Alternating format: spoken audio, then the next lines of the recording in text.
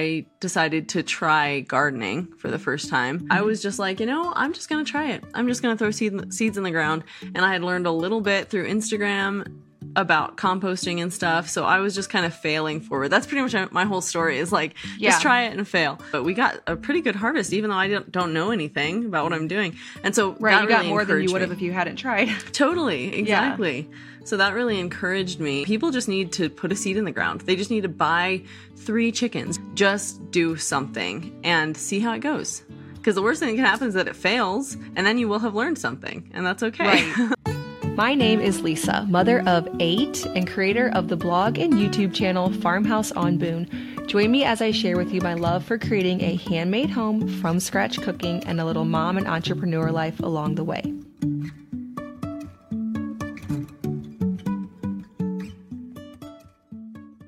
Right, welcome back to the Simple Farmhouse Life podcast. I am joining you from my bedroom. This is probably going to be my location for a little while. I know I was recording in the cottage for a while, and as seasons in life change, we've now moved the toddler's nap out of this room, and I've since the last recording had the baby, and so this spot just makes the most sense. So this is probably where I'll be for a little bit.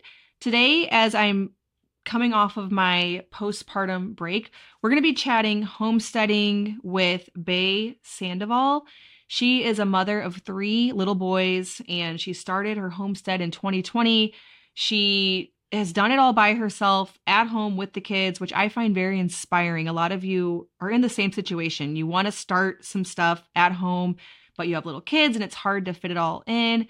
And maybe you're worried about budget, worried about failing. So we're going to talk about all that kind of stuff. We'll see how the little guy does here. And hopefully, I'm getting back into figuring out how to work and have the newborn. So bear with me, but let's join Bae and chat homesteading.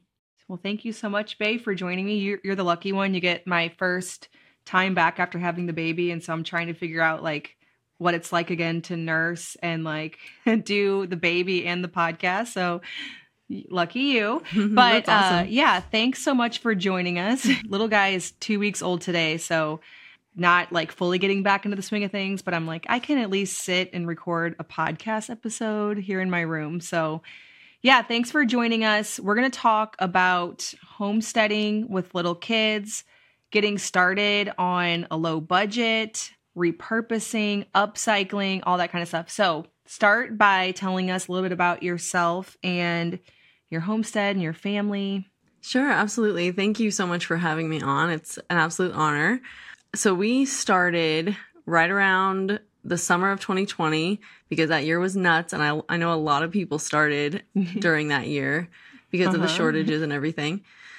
And I had been thinking about it a couple years before, how cool it would be to butcher our own chickens and have our own garden and stuff like that. But I think other things just got in the way for me. I thought, well, it'll cost money to start, and what if it doesn't work, and all these things. So finally, 2020 scared me enough that I was I'm just going to do it. And I don't care what it takes. Right. People have been doing it for thousands of years. I can probably do it even with very little. I can just get started and just see where it goes. And if I don't put that much money into it, then I'm not going to lose that much, was my thought process. So I just went for it. And we had 2 little boys at the time. We have 3 now. And actually, you couldn't find chicks either anywhere around here. I had to search for high and low to find some. And I finally found some chickens and some ducks. And I even got some roosters off of Facebook or something that people were trying to get rid of. And I just butchered those just right out the gate to see if I could. Because I figured the worst case scenario is you can't get it done, Might as well just try. So that's what I did. And they probably are giving them away, right? A lot of times people are giving roosters away. Yes. Yeah. Mm-hmm. So that was awesome. And that was really, I'm kind of the type of person who I just want to get in there and get my hands dirty and just fail. Because then you know that it's kind of even if it costs me something, I think I learn better than if I'm spending a ton of money on a course or something like that. If I just fail, that's going to really teach me. Oh, definitely. Mm-hmm.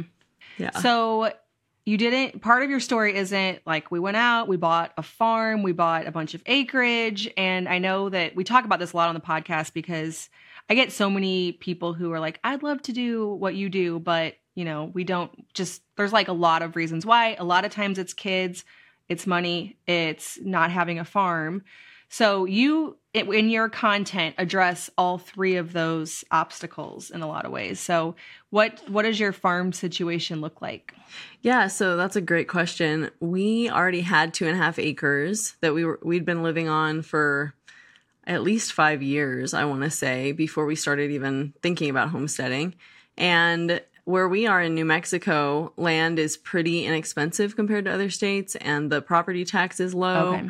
So that's an advantage we have for sure. And also the housing market was really, really good. We got a great deal on our house and our land, and my parents already lived out in the country, so they were kind of keeping an eye out for us and stuff. So we already had the property. We just weren't using it for that purpose yet. Okay. Yeah. Well, and 2.5 acres isn't a lot. I mean, it's plenty. And I think once you start getting into homesteading, you realize that a really small amount's actually plenty, because we only have 7 acres. And when I look around, there's just a million different ways that we could keep doing more things. Like, we've in no way tapped out what we could do here on this property. So that's another thing. I think people think you need a lot of acreage, and you have been able to do some homesteading stuff on 2.5 acres. So after you first started butchering chickens, where did it go from there? So I kind of panic started a bunch of projects. I got all kinds of stuff. I started with chickens and ducks, and I got some quail, and I got some rabbits. And I just felt like, if I try all these things, and I know everybody says don't try too many things because you're going to get in over your head. And I don't really feel like that happened to me too much. I just think that I tried all these things because I figured if one of them fails, then I have a backup, and then I have another backup and another backup. So I think the first year for me was like mastering the meat situation. And I wouldn't say that I totally mastered it. The rabbits didn't work out great because I didn't buy really high quality rabbits. And they say that if you don't buy high quality stock in rabbits, they may not breed, which I was having that problem. They were not breeding, which you would think rabbits always breed, right? Well, they didn't for me. Right, and I kept thinking something's wrong. I don't know what's going on. And then the quail worked out pretty well, but I came to a point in 2022, I think, where like the very beginning of the year, where I just realized, I need to keep it simple. Like, yeah, the world is going really crazy, but it's not the end yet. So maybe I can like simplify everything. It seems like we're kind of rocking along still. We're not all starving to death. So maybe I can kind of calm down and group back in and just do chickens, because I was feeling a little overwhelmed because I'm the only one who does it really. My husband is supportive and stuff, but he's just not really as into it. Okay. So it's just kind of, I realized, especially with 3 little boys and homeschooling and everything else, I was going to need to make it more simple for me, and having all the different cages and all the different animals, it was just a lot of work and a lot of time. Yeah. And it was annoying to have to deal with all that. So now we just do chickens, and we have a couple ducks as well. Okay. But from there, I think after I pared down last year, I decided to try gardening for the first time. And we live in New Mexico again, so everyone here has a different opinion about how possible gardening is. And so I was just like, I'm just going to try it. I'm just going to throw seeds in the ground. And I had learned a little bit through Instagram about composting and stuff. So I was just kind of failing forward. That's pretty much my whole story, is like, just try it and fail. Right. And I ended up, we got a lot of rain that last year. So the garden really thrived. And if I had known just a little bit more, I bet we would have gotten an even better harvest than we did. But we got a pretty good harvest, even though I don't know anything about what I'm doing. And so right, you got more than you would have if you hadn't tried. Totally, exactly. Yeah. So that really encouraged me that, people just need to put a seed in the ground. They just need to buy 3 chickens. Just do something, and you'd be shocked at how much you can really do, and how, because also I'm finding that year after year things change. And you're going to have successful years and less successful years. Like, this year is not very successful for us with the garden for a variety of reasons. So I think my whole message to people at this point, wherever they are in their journey, if they're beginners or they're advanced, just do something and see how it goes. Because the worst thing that can happen is that it fails, and then you will have learned something, and that's okay. Right. Yeah. And you brought up another point about your husband not really being the one that's doing all of this. And I think, obviously the big problem with today is we all compare, and we have ideas about what other people's spouses do or how into something they are. And then we will make excuses for ourselves because our situation doesn't look like that. So in your situation, it was really just you had the interest in it, and rather than like making not that you can really make your husband do anything, but like, either he's getting on board or we're not doing this. You kind of just decided to do some of it on your own, even though he's supportive. He wasn't out there necessarily building chicken coops and whatnot. So how did you fit this in? I know that's the question I get all the time is like, okay, if your husband's not doing it, how are you fitting this in while you're staying home with 3 little boys? It changes with every season. And I know you, Lisa, you know exactly what this is like because with each kid that comes along, you have a different situation, different personalities, you're in a different season all the time. So in 2020, with just the 2 older boys, they both slept pretty late, until like 8 or 9. So I could rely on getting up like at 4 or 3 and going out at the first light and just like working on the garden or doing whatever until my husband also worked from home, and he still works from home now. So I was able to spend a lot of hours either late at night or early in the morning doing stuff outside. But now we have our third, and they're pretty early risers now. I don't know what it is about the third one, but he made them all early risers. So now, I have one like that wakes everybody up.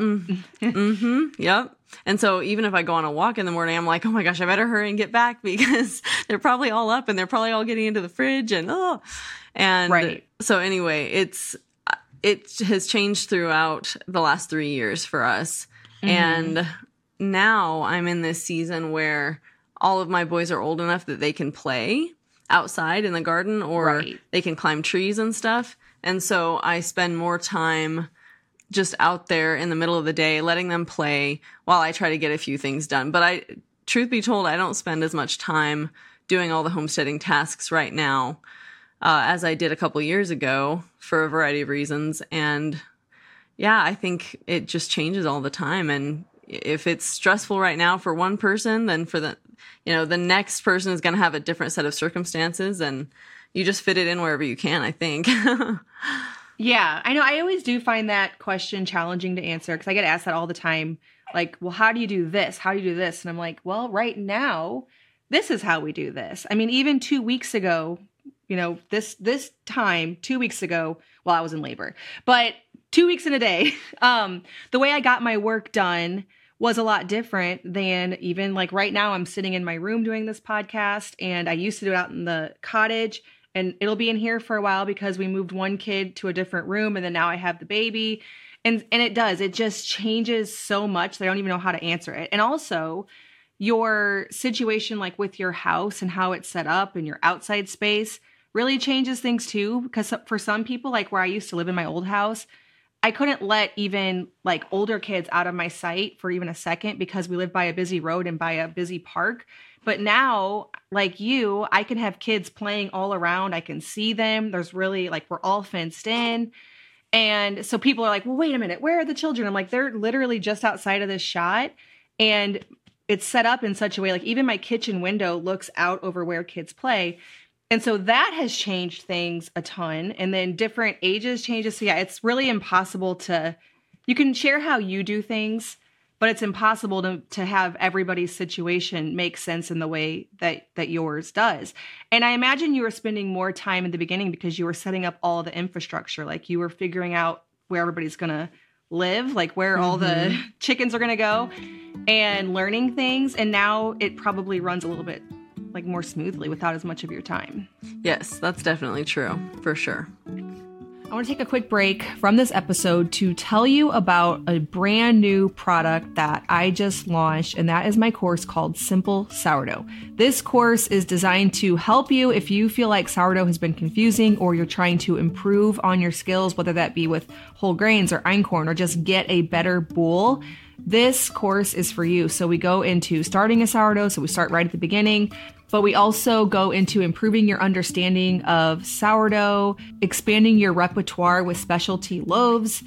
And then I also have my complete recipe book. This is a really beautiful designed book that has all 130 recipes that you can download. So if you want to print this off before I get my sourdough cookbook done, which, that'll be a little bit, this course includes all 130 of those recipes in a downloadable book. Now, the thing I'm most excited about for this course is the Facebook group. So with my other courses, we have these private Facebook groups that end up becoming more valuable in some ways than even the course itself, because there are so many things that happen along the way whenever you are, in the case of my other courses, building businesses, but then also sourdough. And you have a very specific question that you want a right now answer to. You don't want to look through the course and see where it's in there. And this group is a place where all of these other students are also having questions and they've experienced the same issues.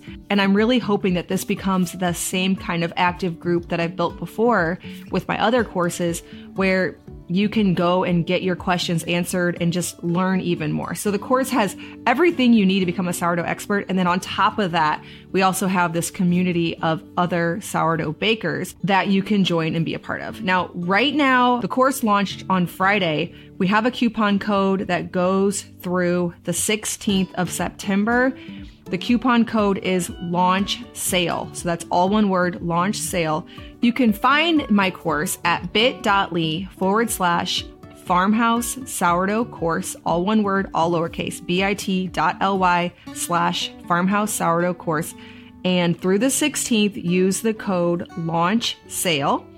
This will also be linked down in the show notes or the description box. So if you've been wanting to start a sourdough and you feel like it's been challenging, make sure to head to that link, use the code launch sale, and I'd be happy to, in this concise course, walk you through your very own sourdough journey.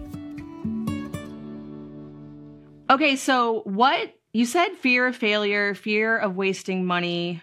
Was there anything else that held you back in the beginning before you actually started? I think this is pretty much coupled in with that. It's not really different, but it's part of the whole fear of failure thing. Just other people sharing their failures sometimes I think holds me back, because it makes me think, oh, well, if that person failed, then I probably will too. Because I think we tend to think like, oh, these other people are so intelligent and I respect their work ethic and their intelligence, and I feel like they know so much. If they would fail, then of course I would. And I think sometimes it's just a matter of the year. It's a matter of, there are so many factors that go into why something would or wouldn't work. And sometimes it's not even the person's fault. So I don't know. I think sometimes if we can, we're all involved in Instagram and we're looking at YouTube and we're listening to podcasts. I think sometimes it's helpful to hear other people's failures, but then go, that doesn't mean it'll fail for me. It's okay. Yeah. I can still try this, so I think sometimes a little bit too much input keeps people from doing it, because they hear or they get an Instagram comment that says, oh, that never worked for me. Like I just got an Instagram comment a couple weeks ago about wood chips, because everyone is telling me, since we live in the desert, that back to Eden gardening is the way to go. And so I'm like, okay, I need to get some wood chips. And I got one comment that somebody said, oh, the wood chips are terrible because they suck all the nitrogen out of your soil. And it's like, well, yes. I'm like, I'm sure that that's kind of true, but how many other dozens of people said back to Eden gardening is the way to go? But that one comment makes me doubt it. You're questioning everything. That is definitely the double-edged sword with the internet. I tell people that all the time. I'm like, if you're feeling overwhelmed and you want to try something, you just need to delete Instagram off your phone for like a week and try it and stop getting input. It was so much easier. I mean, in some ways, the information is really great, but I'm writing a sourdough book and I had to write the whole intro, and I was writing in it that when I started my sourdough, there was I literally learned how to do it maybe on a blog, but also from a book. There was no Instagram. There was YouTube, but not in the way that it is now. And so I didn't even know certain things were rules, and it was just very simple. And I'm like, now I would be questioning everything. No wonder these people that are coming to me asking certain questions are so overwhelmed because there's so much information. And in some ways, it's like, yes, you and I are content creators, so we're glad people consume content, but also you might just need to delete the app off your phone for a little bit and just try it. I completely agree. Oh, yeah. Yeah. I was reading your blog post about like being a content creator and thinking like you'd made it whenever you get these certain comments and being like, no, that's not actually true now. I find that it's the challenging part of content creation is all of the feedback. So how do you, I mean, this is like completely off topic, but sort of not, because a lot of times when people start their homesteads, they start sharing them. Mm-hmm. How do you navigate, like you said, you want to get the comments and you want to get the comments from the community that support you, but then you have to take those with the bad. And how do you navigate that? Oh, that is a great question. That has been like a year-long question. I had it figured out. I know, right? I don't know if any of us ever really figures it out. I've been struggling with that for about a year. This time last year, I was just like really down in the dumps. Yeah, as you've grown. Yes, Mm-hmm. And this time last year, I was just so down in the dumps about Instagram because it was so exciting to start growing.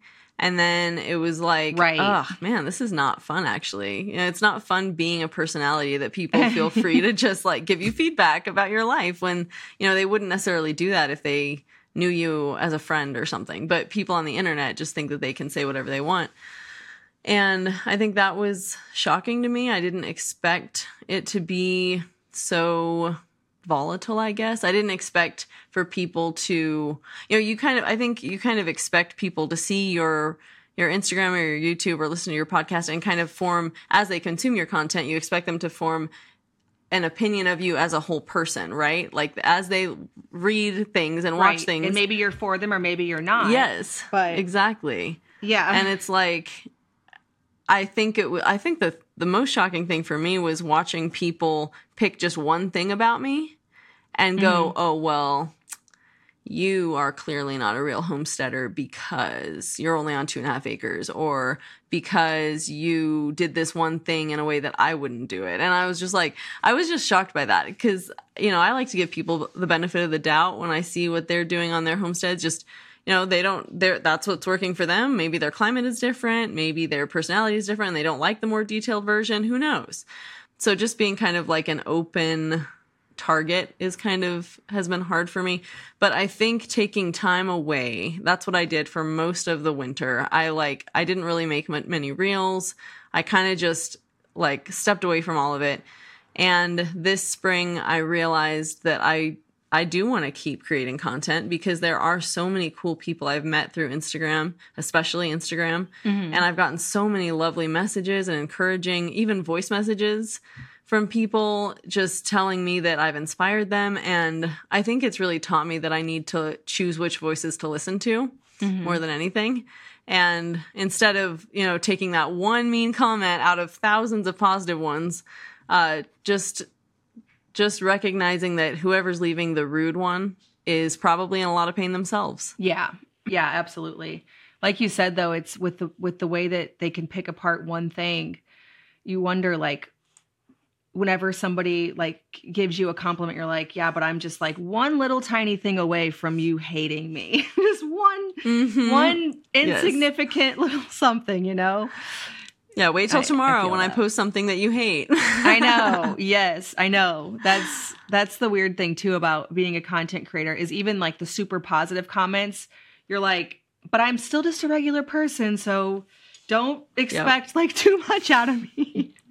I don't know. Have you felt that way? Don't think that I'm perfect. I totally and do. I know. Oh, totally. Yes. Yeah, definitely. It's odd.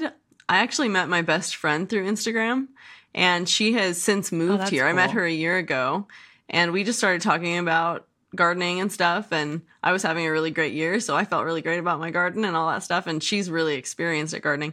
But anyway, long story short, I remember her at one point early on in our friendship saying like, wow, I'm really surprised. Like you're like a normal person. And I was just kind of like, what? Yeah, I am. Yeah, of course I am. Yeah. But see, that's the thing that's like, almost scary being a content creator is like people thinking anything other than, because it's like, well, yeah, like how'd you not know that? But it's, yeah. Yeah. And I think some people, it probably depends on people's temperament or their personality. I think some people look at content creators and automatically just have this like veil between them and the content creator, thinking like, well, that person is like famous, or they automatically put people on a pedestal who have a following, any number of followers, you know, even if it's only 1,000 followers. Right. So to some people, that's like, whoa, huge, you know, a lot. Yeah. When they're just starting out. Yeah. And it's kind of funny to me because I usually look at the person behind the platform, like, and that's just, I guess that's just my personality. I always think like, oh, that's a real person, and wow, they have a huge following. That's great, you know. But I think some people are more hardwired to think of other people as, I don't know, more important than they are and stuff. And I think if anything, the good thing that we can do as content creators is we can come into this space and say, hey, guess what? I make mistakes. I'm a normal person too. I just happen to fall into this content creating gig, and I just want to be there for you. So don't worry. I'm not like, I don't know everything, and I'm not gonna make you feel stupid if you don't know what I know, because you probably in some areas, you know more than I do. You know, we're all kind of, you know, just leveling the playing field for people. Mm-hmm. Yeah. And I learn a lot from commenters and emails. Like I'll show something on and I'll do it wrong, you know, like you do, because I've been sharing for 7 or 8 years, almost 8 years on my blog, and almost 6 on my YouTube channel. And so obviously there's a lot I've learned over that time. And so I share things while I am learning them, and people email me and be like, oh, you should try, like in the nicest way, you know, not in a mean way. Like, oh, whenever I grew up on a dairy farm and this is what we did. And it's like, thank you. I actually learn a lot from people like that because I don't know everything. I'm like literally just learning a lot of things in front of people, and naturally you don't do everything right when you first start. Yeah. Mm-hmm. That's exactly right. And I think too, like, you know, you're a busy mom, I'm a busy mom. Sometimes we're just recording ourselves doing stuff because that's the only way to get content out. And like, you're going to make a mistake. Yeah. Cause you don't have time to like actually plan it. It's just, nope, just turn on the camera. We'll get something out of this. Yes. Yeah. Yeah. I try to curate it, but for the most part, I mean, that's what I show me making is what we're eating, and what we show in the garden is what we're gardening. So definitely that's the beautiful thing about it, is it fits very nicely into what I already want to do. So, you know, I don't think I could do it any other way. Yeah. Which is great. Okay. So, let's talk a little bit about the monetary aspect of it, because with homesteading, it can be expensive. So how did you start in the beginning without spending a ton of money? Okay. So yeah, I have gotten this question so much because people make a lot of assumptions about, and I think it also has to do with the culture of the place you're in. You know, New Mexico is a really poor state. You see just a lot of junk everywhere. When we bought this property, it had a ton of junk, just like down fences and just pieces of garbage everywhere, you know. And a lot of that stuff ended up coming in handy, like, you know, scrap fencing and random rolls of barbed wire and random boards, piles of metal that we used to line our chicken coop. We just had a ton of that stuff. And I think in other states, also, depending on where you're located, there are probably rules. We don't live in a place where there are rules about how your property looks at all. And I'm going to be the first to admit we're pretty redneck. Like but some things, like when you're collecting stuff together, that is the way that it's going to end up being. Yeah. Yeah. It's going to look repurposed. It's going to look, you know, repurposed is the nice way of saying it. It's kind of hick looking, but you know, it cost us almost nothing. Right. And then we were free to spend money on the things that really we needed to make it safe, like actual T-posts and stuff like that, or like a roll of baling wire to attach it to the fence or something, or netting for over the top of the run, that kind of stuff. But a lot of the stuff we used just to create the chicken coop to begin with were things that either my parents had or that we had, and we just pieced it all together. And then this past spring, we broke down and bought 2 actual, like, put together yourself kind of chicken coops that we got them from Tractor Supply. because we were tired of the location that our original repurposed materials coop was in, because there was too much water running into the coop and it was very muddy and the chickens' feet were always in mud. And I tried to manage that by putting down wood chips and putting down branches and sticks and all kinds of stuff, and it just didn't work. So we finally said, okay, enough is enough. We need to just go, we're in a better financial position because our kids are a little older. We have more money saved. And so we went and got 2 little chicken houses, which was really nice. It's actually really nice to have that flexibility, but a lot of people don't have that flexibility and they need to just work with what they have. And I think a lot of the time people are embarrassed to do that. And that makes me kind of sad. I think that, we see too much curated content and too many like really perfect farm, aesthetically appealing farm life images on Instagram. And those kind of, I think, make us embarrassed to share our pieced together junky stuff. Mm-hmm. But you save a lot of money when you just use the junk. You really do. We have a little bit of both in our property. Like we bought a property that had an old barn and, so it had some of the aesthetically pleasing things. But then also like behind our house is a fort my kids made that is all kinds of redneck, like you said, like it's just boards like mm-hmm. all nailed together. And then the spot where the pony is, that used to be really pretty, but then we put chickens and goats in there. And so it's just tore up. And I don't know that it's ever going to not be like that. So yeah, there's just going to be like, even if you have a really pretty farm, there's going to be parts that are just farm. Like there's just no way around it. That's for sure. Yeah. It's just going to look like that.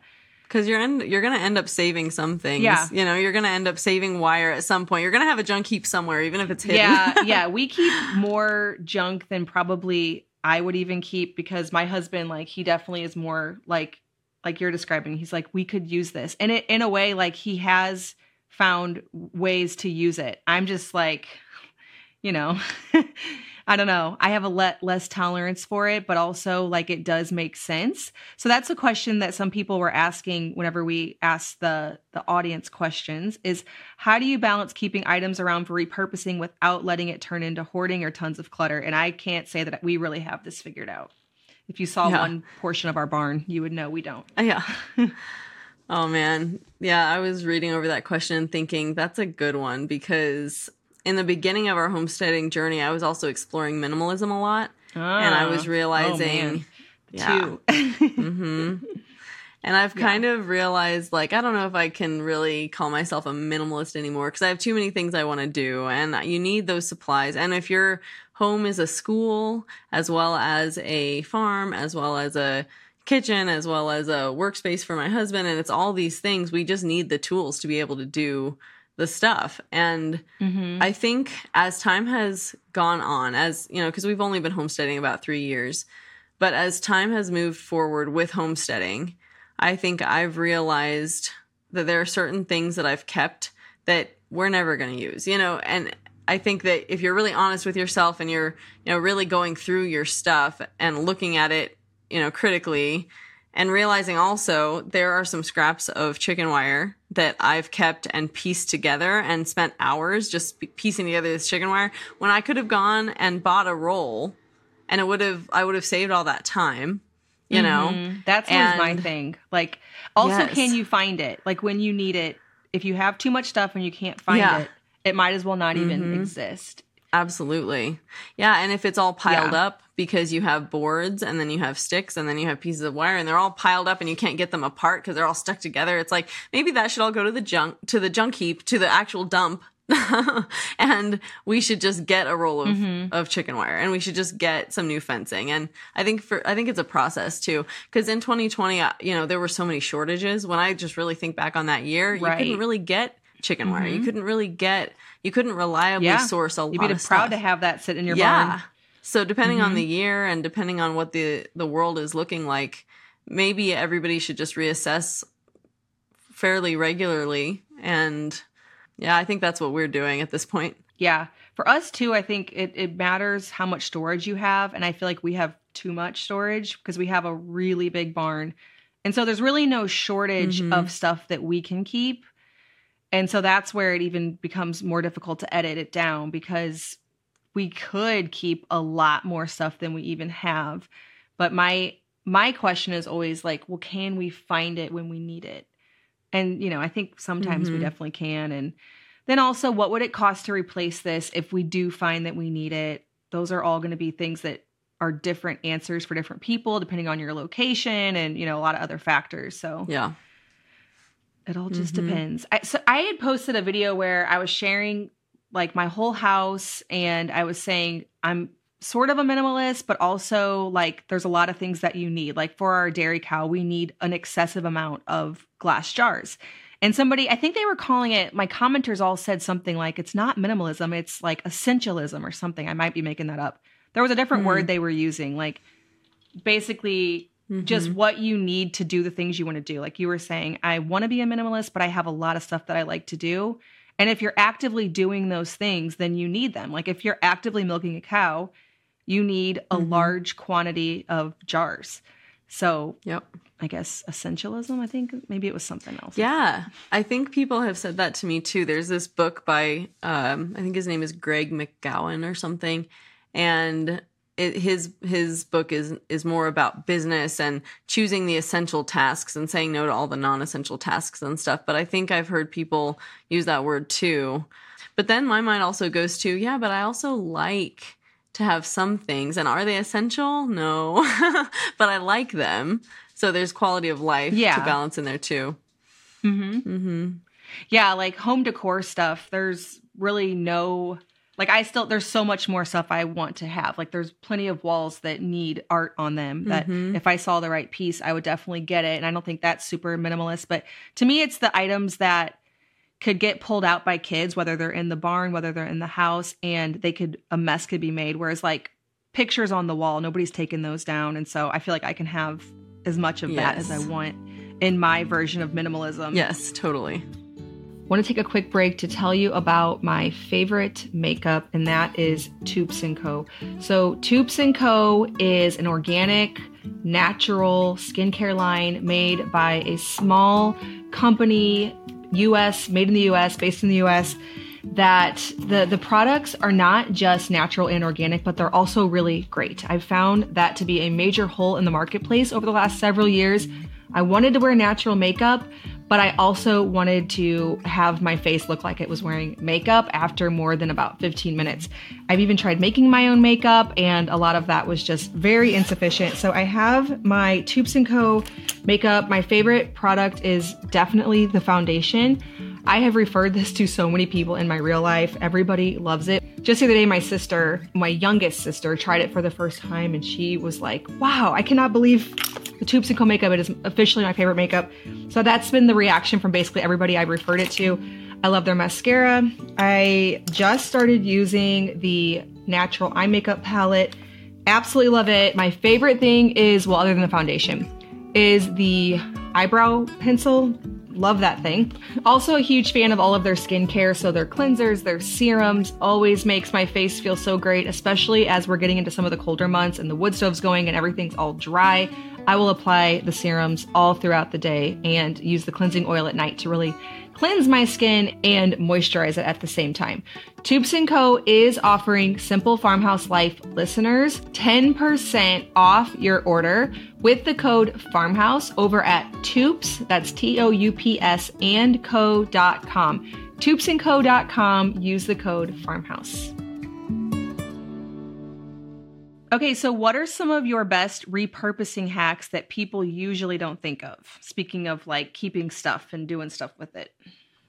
Oh man, that people don't usually think of. Yeah, that's an on the spot type of I don't question. know what other yeah, because I don't know what other people think of. Whether they think of them or not, that's fine. Let's see. This is a big topic because it's like my brain is wired for repurposing, and I'm always going to the thrift store and I'm always finding things. And I think that one thing I don't see a lot of people do that I wish people did more is think of ways to turn things into something else. Like you can, I make dolls on the side just for a little extra money, and it's I saw that on your and Party Homestead. Yeah, and it's a fun creative outlet and everything. And I'll be eyeing my kids' shirts for holes and stains, stains that I don't want to get out, or, the shirt's too far gone anyway. And I think, oh, is that a good pattern for a doll dress? And so I'll save back a lot of their ripped jeans or their jeans with the metal snap doesn't work anymore. And I'm not going to fix it because the jeans are too far gone anyway. So I'm just going to save that denim and turn it into something else, like a doll dress or something like that. And I also, when I go to thrift stores and I'm looking at pictures or figurines or things like that, I try to think of ways that I could make that thing new again. Like sometimes people donate stuff because there's a ceramic flower on it and the ceramic flower got slightly broken. And one thing I'm experimenting with right now is, can I take sculpting putty and recreate that flower so that thing is new again? Yeah, if you so let just everything stuff else like about that. the piece. Yeah. Yes. Or if it's a weird color and you could just use a little bit of paint to make the piece, like if the piece has a good shape to it, using it. Yeah, and you can use a spray to seal the paint in, which I didn't know about until just a couple of years ago. So there are a lot of little tools that you can have to repurpose stuff. Yeah. Yeah, a lot of home decor hacks that you don't have to spend a lot of money on that.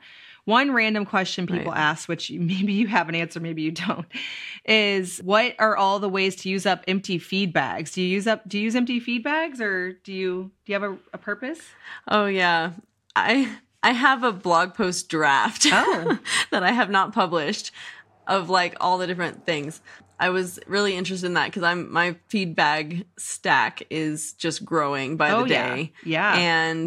And I saw so many good ideas. Like you can make them into tote bags. You can turn them into tarps, just sew them together into a big, huge thing and use it as a tarp. I've seen people line garden beds or planters with feed bags.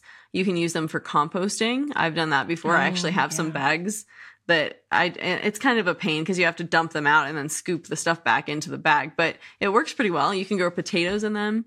I had some really good luck last year growing tomatoes and peppers in feed bags.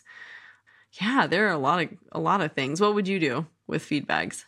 I don't know. As you were saying that, I was thinking people do the, I guess it's the same Back to Eden style or whatever, where they put cardboard over a certain spot to, in the fall, I guess.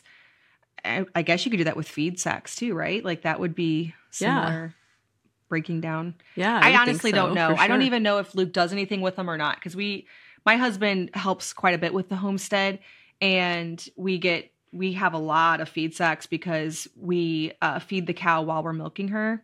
And so, yeah, we have paper bags galore. So I'm not even sure if he does anything with them. Knowing him, he probably does, but I honestly don't know. I wonder about baling twine, because my boys get into it constantly and all of their bikes are tied up with baling twine and baling twine's everywhere. So if anybody thinks of a good purpose for that, then let me know, because we've got a lot of that. Yeah. You could do all kinds of things with that. It might not be Hobby Lobby status, but you could do a lot of things with baling twine, I bet. Yeah. You're talking about the orange plastic string, right? It's just it's or is it wire?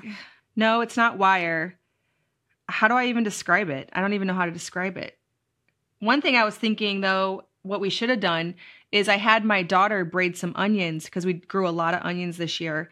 And I had her take my jute twine and run it in between, so that way it had something to as the tops age more and get more brittle, it would be like a connecting thread to hopefully hold them together. But I'm like, why did I not use baler twine? I used my good jute twine and now I'm out of it.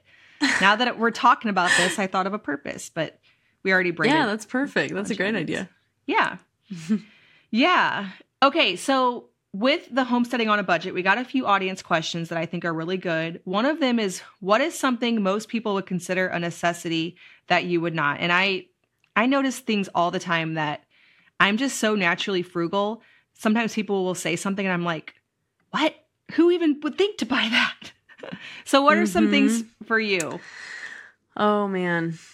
There are so many things. I'm right there with you that I wouldn't even think to buy most of the things that I see other people buying because they're just not necessary. They might make your life a little easier, but I mean, do they? Then I wonder, like, do they really? But then I usually think, well, maybe I just don't know enough to know how useful that is. Well, yeah. But one of the first things that came to my mind is, like, I'm always seeing people kind of follow the I don't know, especially the kitchen trends, I guess, with homesteading. Like, people start cooking from scratch and then they feel like they need to get, like, and I can cook just fine. I'm not a great cook. I don't love it. I just do it because I have kids and they need healthy food. But I'm constantly seeing, oh, buy this really fancy artisan bread making kit. And it's like, I mean, I'm sure that might help some people. Maybe some people are on a certain level of baking where they just really know how much this artisan, level cooking stuff is just, it really makes a difference. But bread is bread as far as I'm concerned. I mean, I don't know. Some of that kind of stuff gets really trendy on Instagram. And the clutter. I always think of that. Like, where am I going to put this? Like, it doesn't just have to be worth it monetarily. It has to earn its keep, like, in my kitchen, Yes, absolutely. Yeah, there are a lot of things like that. And then there are things in the garden, too. I don't know. Most recently, I was thinking about this. Oh, I saw this thing on Instagram where everyone was taking pictures of this mat that they were laying on. And it became really trendy because it, like, sticks into your back or something. But it was like, nobody really needs that. But, but everybody jumped on the bandwagon and started showing that mat, or like the hose you wind up your hose with one of those things. And so you're going to talk about it on your Instagram so people will buy it, but they're not necessary. Your hose will do just fine in a circle on the ground. Yeah. There's probably so many things we could think of. One thing that I thought of whenever you were talking about this is, for years we've debated over whether or not to get a tractor. Because Luke's like, there are so many things I do around here that would be easier with a tractor. And the reason we go back and forth and we've never gotten a tractor is because easier, but like, how many times a year for the amount of times for all the time that we have to find a place to park the tractor and the maintenance on the tractor? Like, are there enough things around this homestead and enough time that would be saved to justify something that's going to take up that much space and require that much maintenance?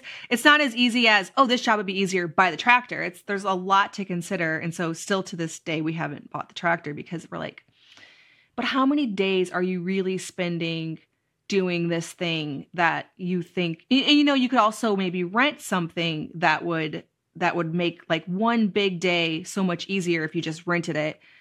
So there's a lot of factors to consider when buying something, not just the cost. Yeah, I totally agree about the tractor thing. We don't even have anywhere that we could store a tractor, and like big machinery like that. We don't even have a truck because we have 2 SUVs and that's what we use. And there have been dozens of times in the last 3 years that we've gone, oh, if we had a truck, we could do that. If we had a truck, we could get that. And it would be so much easier. It would be so much easier to haul these 2 coops home if we had a truck. It would be so much easier to haul this straw home. But we just have made do without it. And then we're always going, okay, the next step is we need to get a new roof on the house. And then we need to paint the house. And then, somewhere way down the road, we will get a truck. And then way down the road, maybe we'll build a big workshop to put a tractor and a truck in. And like our cars have the paint peeling off because we don't have them under any kind of covering because we don't have a garage. They're just out under a pine tree, and that's just the stage of life we're in. And we've accepted it. And you've made do. Because that's I think some people would say, well, we don't have a truck, like we don't even have a truck. How are we going to homestead? And we've had the same thing like with a trailer, because I would say probably like twice a year, there's a need for us to haul a cow around for whatever reason, whether we got to take her to the vet or we got to take a different cow out to my parents to be with the bulls, and like twice a year, it'd be so nice. But the rest of the year, where are we going to put a trailer? Like, I know trailers aren't that expensive. We could literally find one on Facebook Marketplace. We could definitely afford it. But like, where is it going to sit all the time? For the twice a year, I could just ask our neighbor or ask my dad or, or somebody. Like there's a lady in our church that has a small trailer and she said we could borrow it. And it is inconvenient. Those 2 times a year, it'd be really nice to own a trailer. Yeah, totally. My dad has a truck and trailer, and if we ever are just desperate, we definitely ask him. But, Same, yeah. But my dad lives an hour away, so it's not great, Yeah. But not the most convenient. We can too, which is nice. It's not, but it does go to show that you can still do it without having everything you need. I know a lot of people, like one of the things about homesteading is it forces you to make connections, because if you don't have a dad with a truck and trailer, you're going to have to talk to some other people in the area and see if there's, maybe there's something you could do for them so you can borrow their little trailer or whatever, or their truck. I know you have a small farm, but have you made any connections with people in your area because of the homestead? Yeah, Facebook has been really great for that. I've kind of gotten to know a few people who've ended up becoming Facebook friends through our local poultry Facebook group. So people go on there and they'll ask questions about their chickens, or they'll talk about how they want to rehome a chicken or whatever. And, it's a private group, so people are able to kind of discuss that kind of stuff without being shut down. Mm-hmm. But I've also done some bartering on Facebook. Like I had some basil plants in little vegetable cans in 2020 because I was thinking the world was going to end. So I was going, okay, we need to learn to barter. We need to learn all these skills right now. Yeah. And a lot of those types of things, even though the world didn't end and things feel very back to normal, at least in my state, and they have for quite a while, I found that a lot of what people started learning in 2020 and started exploring and experimenting with, it's kept on. The weird thing is there was this boom of interest in sourdough in 2020, and you would think it'd be done, but it's not. People are still coming to my blog for sourdough, which to me, I thought as life goes back to normal, people are going to forget all about caring about chickens and gardening and sourdough. And the truth is, I feel like it's just kept increasing. Have you found that to be the case, with how you've interacted with people on your own platform? Oh, definitely.